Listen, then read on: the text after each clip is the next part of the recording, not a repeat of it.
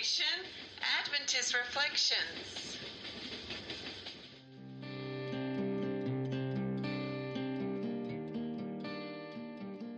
Now, to discuss character building ideas, here is your host, Dr. Danzy.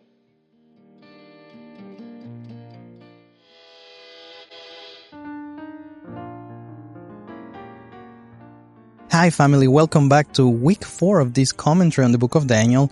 Today our focus is on the story of Daniel's friends, and it is found in chapter 3 of the book of Daniel. I really encourage you to go and read this chapter to have the best view of this episode. And to discuss these building ideas of character, I have with me again Pastor Zeni. Zeni, welcome back. How are you going today? Yeah, very good, Daniel. As I said to you just before, it's good to hear a bit of thunder, and it means there is rain, and that is so good for this barren land of Australia these days, to have more rain, isn't it? Absolutely. I remember when we started recording this episode, it was still last year. We were going through this crisis of drought and fires. It's been going for years now, and the fires were as never heard before. And so I agree with you. The rain has come as a blessing. Absolutely. It is amazing that God always answers prayers, and the rain started to fall when we were entering across the world, really. And I think the world has been praying for Australia because it's been on the news and highlights. Yeah. But as in the Adventist world, we were doing these 10 days of prayer, and I think in many churches, I know in our local church, we were having this very passionate prayer for rain to happen, and for the Holy Spirit, of course, the latter rain, but physical rain is needed, and we are so blessed. Yeah. Yes. So, Zeni, we come to a point where we have another crisis here. It's the people the friends of Daniel in a bit of a crisis. I guess at a personal level, if I were to ask you personally, Zeni, and I say, hey, stop breaking God's command. Stop keeping God's commandments, or I will burn you alive. What will be your first reaction, just to start? Well, any command that is given and where our life is at stake, you would take it seriously. Absolutely. And Bible is full of somber warnings to us, and we need to take heed of it. Yeah. In a way. But also, on the other hand, we have to be very careful that the reason why we do what we do is not really out of fear, but out of a better motivation than fear.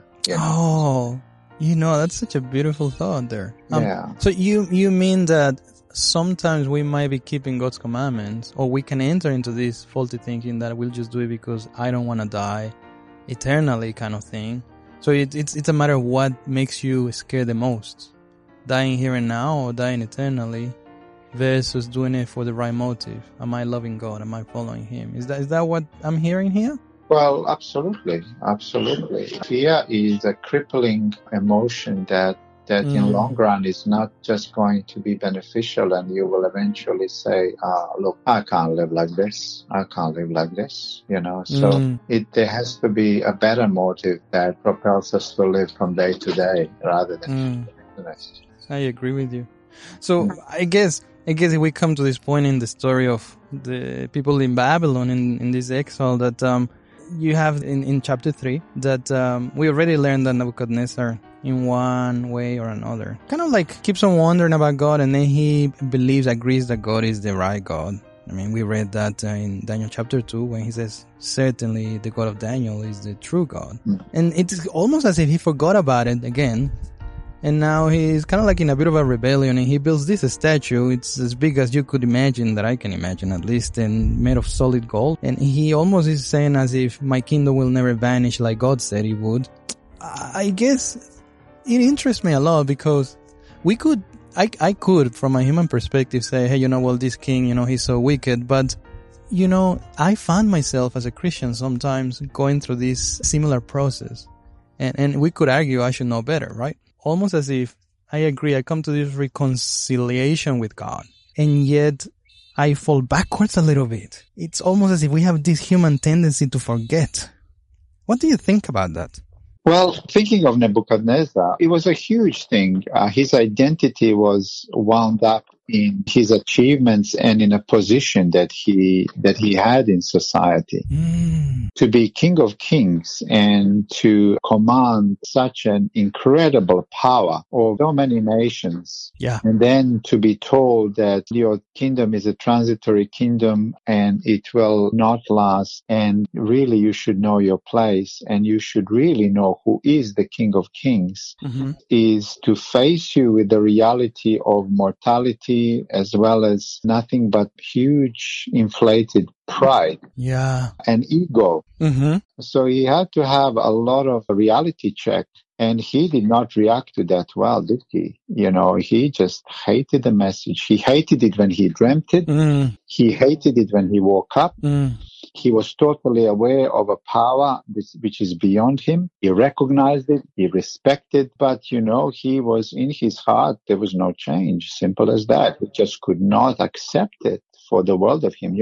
One of the things that is repeated there, because what's ringing in his ears in verse 44 is that it says that God of heaven will set up a kingdom that will never be destroyed. Nor left to another people, Yeah. And that's exactly what he wanted. He wanted his kingdom to be forever, never to be destroyed, Yeah. So when you read in next chapter, the word set up is mentioned so many times. In verse 1, the king Nebuchadnezzar set up an image of gold. Verse 2, he then summoned the satraps to come to the dedication of the image that he has set up. Yeah. And then verse 3, it says, for the dedication of the image that the king Nebuchadnezzar set up. And then verse 5, you must fall down and worship the image that he had set up. And 7, they fell down and worshiped the image of gold that King Nebuchadnezzar has set up. Yeah. And then verse 12, there are some Jews who pay no attention to you, Majesty. They neither serve your gods nor worship the image of gold that you have set up. And then 14, Nebuchadnezzar said to them, is it true that you do not serve my gods or worship the image of gold that I have set up? So he has set up this kingdom, and now against him stands this kingdom, and he is unhappy. He is unhappy, Yes, that's really what's going on. That's really what's going on, because that's a Babylonian religion. It is Babylonian religion against Jerusalem or against God's religion. Sure. And worship the king. Exactly. So when you think of ideologies today, whether they are on the left or whether they are on the right, they are set up ideologies very similar to Babylonian ideology, But it is nothing to do with God's kingdom, is it? Yeah, so it's competing ideologies. And I like what you mentioned there. I think in my mind there was a key word that you said, identity. He was identifying with this religious system. He was identifying with this ideology. He was identifying on who he believed he was, and nobody should have stopped him from doing that. And that's where we come to, I guess, a position where the friends of Daniel were having this challenge of their identity too, when I think about it. Right? So the story goes that he set up the thing, everybody has to bow down, and just recollecting it quickly. The friend says, we're not gonna do it, they don't do it. Somebody says to the king, hey, these 3 men, they are not bowing down. What's up with that? And the interesting thing here is that he calls them. Yes. And I wonder why. Before even you go there, this is really interesting, because what you are mentioning is the symptoms of Babylonian religion. And I see today's culture, very similar thing. Okay. The symptoms of today's culture's religion. It's very much imposing, and we have not witnessed it so much in the past as now. It is imposing its own ideas, and it is forcing you to think that way. If you don't think this way, well, there'll be consequences. You will be ridiculed, and ultimately, the Babylonian religion is the religion of force, Yes. And at the end of it, it will, you may die, Yeah. So it is seeking uniformity. Yeah, I want you to see that. It's seeking that you fall in line with that kind of philosophy. You must fall in line, you know. The uniformity is striking, you know. This image is 6 cubit high, 6, etc., etc. It's all about 6, you know.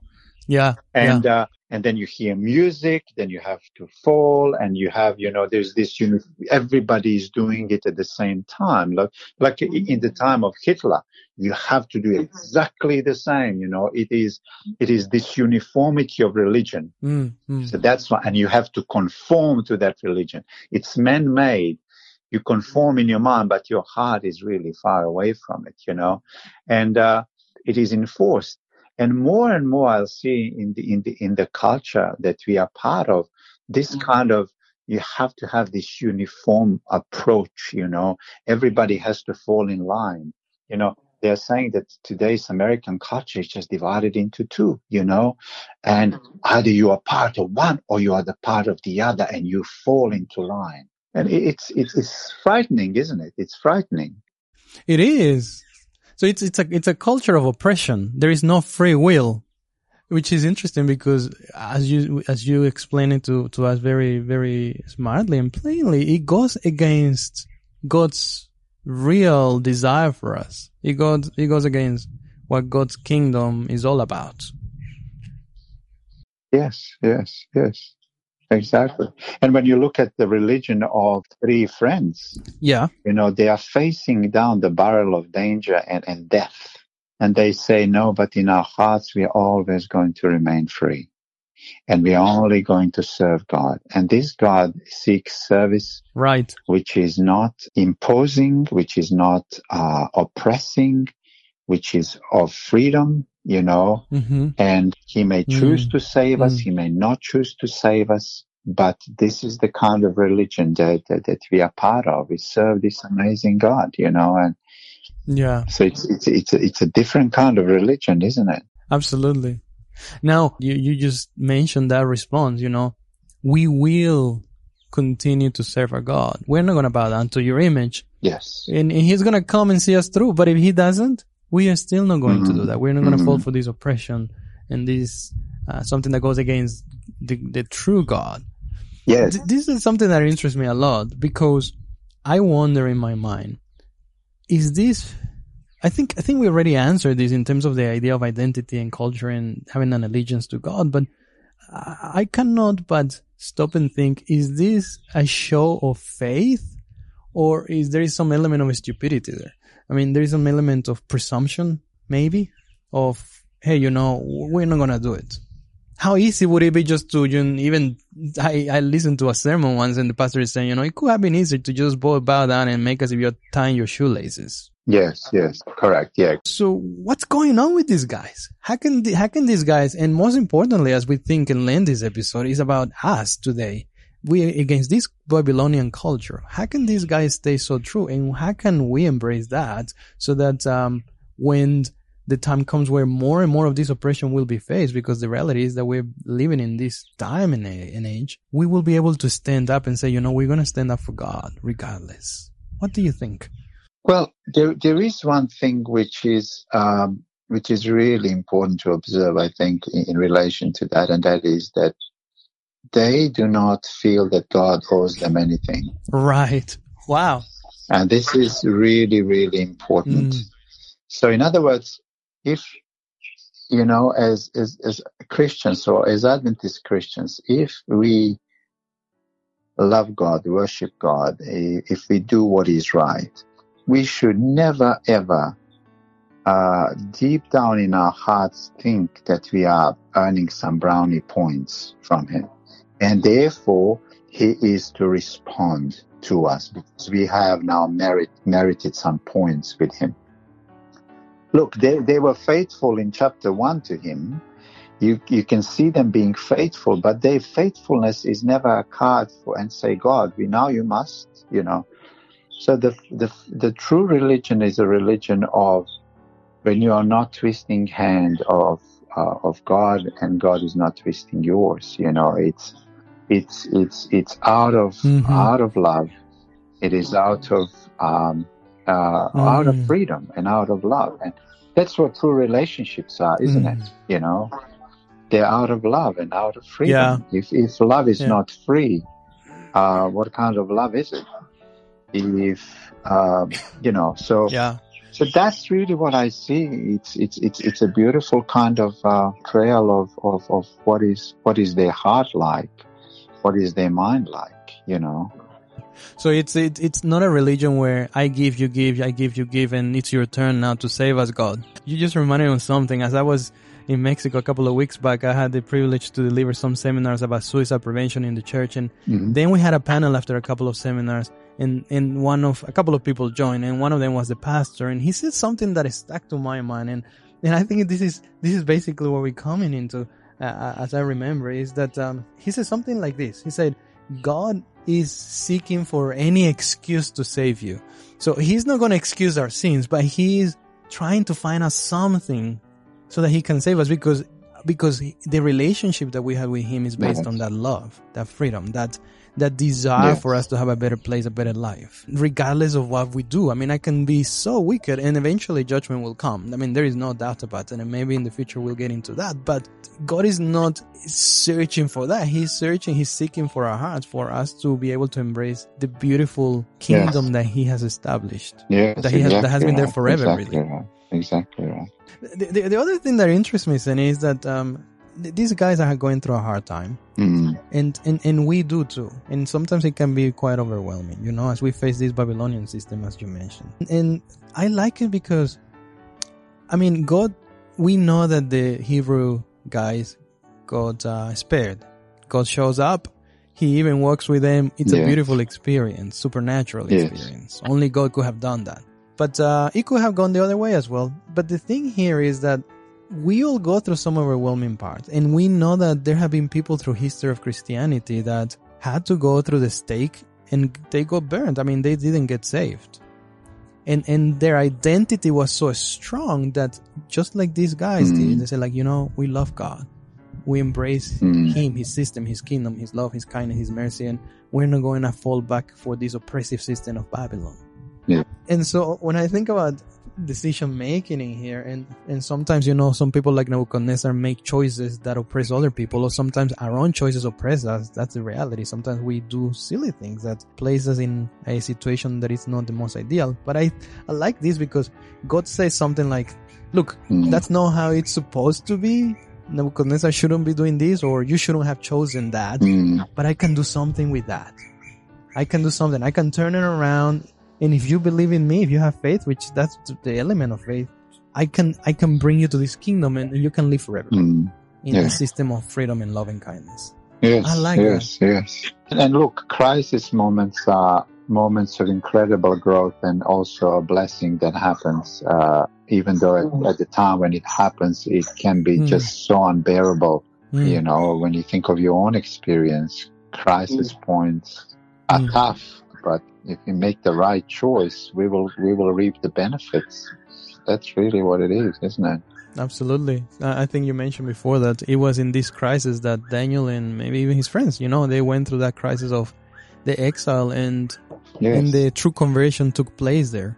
They either were made or broken, and God allows rather these situations, and if we hold on to him, we can be made strong men and women for God. I love it. Excellent. Exactly. Do you have any final remarks, Senny, as we conclude this episode?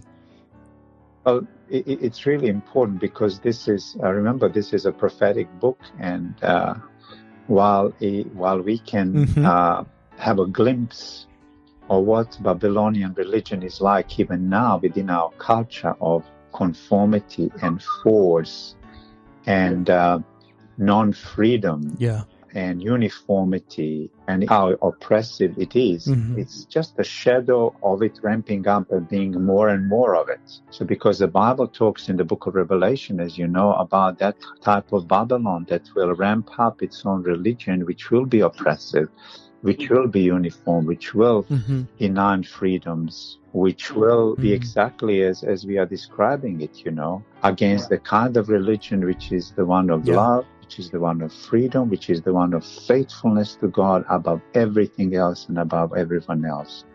So we are getting a glimpse within our culture of what it is becoming like and what it will become much more like in the near future, you know. So that's, I think, very, very important. I agree. I mean, God left that for us to have that idea, as you mentioned, and for us to make a decision. If we don't know yet where our identity is, to start uncovering that and try to be cognizant and make that decision where we stand. Yeah, I like that. And what I like, obviously, it's not for today's episode, but perhaps in 2 episodes, we'll talk about how Babylon falls. And as you mentioned, the parallels with Revelation are so beautiful. Everything synchronizes so marvelously in the scripture. And we will see that Babylon indeed was fallen. Absolutely. And this system will eventually fall. Yes. Awesome. Yes. Yeah. Thank you so much, Seni. I really love these ideas and this story and how it is actually relevant for us today as well. Yes. So I appreciate it. No worries. Well, this is it, family. Remember, if you have any comments or questions, don't forget to send us a message and comment about what you think about the book of Daniel and especially chapter 3 as we discussed. I hope to catch you all next week and discuss more about King Nebuchadnezzar. Until then, I farewell you, letting you know that we love God and we hope that you do too, as He seeks to do the best He can to grant you and I an identity that is portraying to have eternal life. What about you?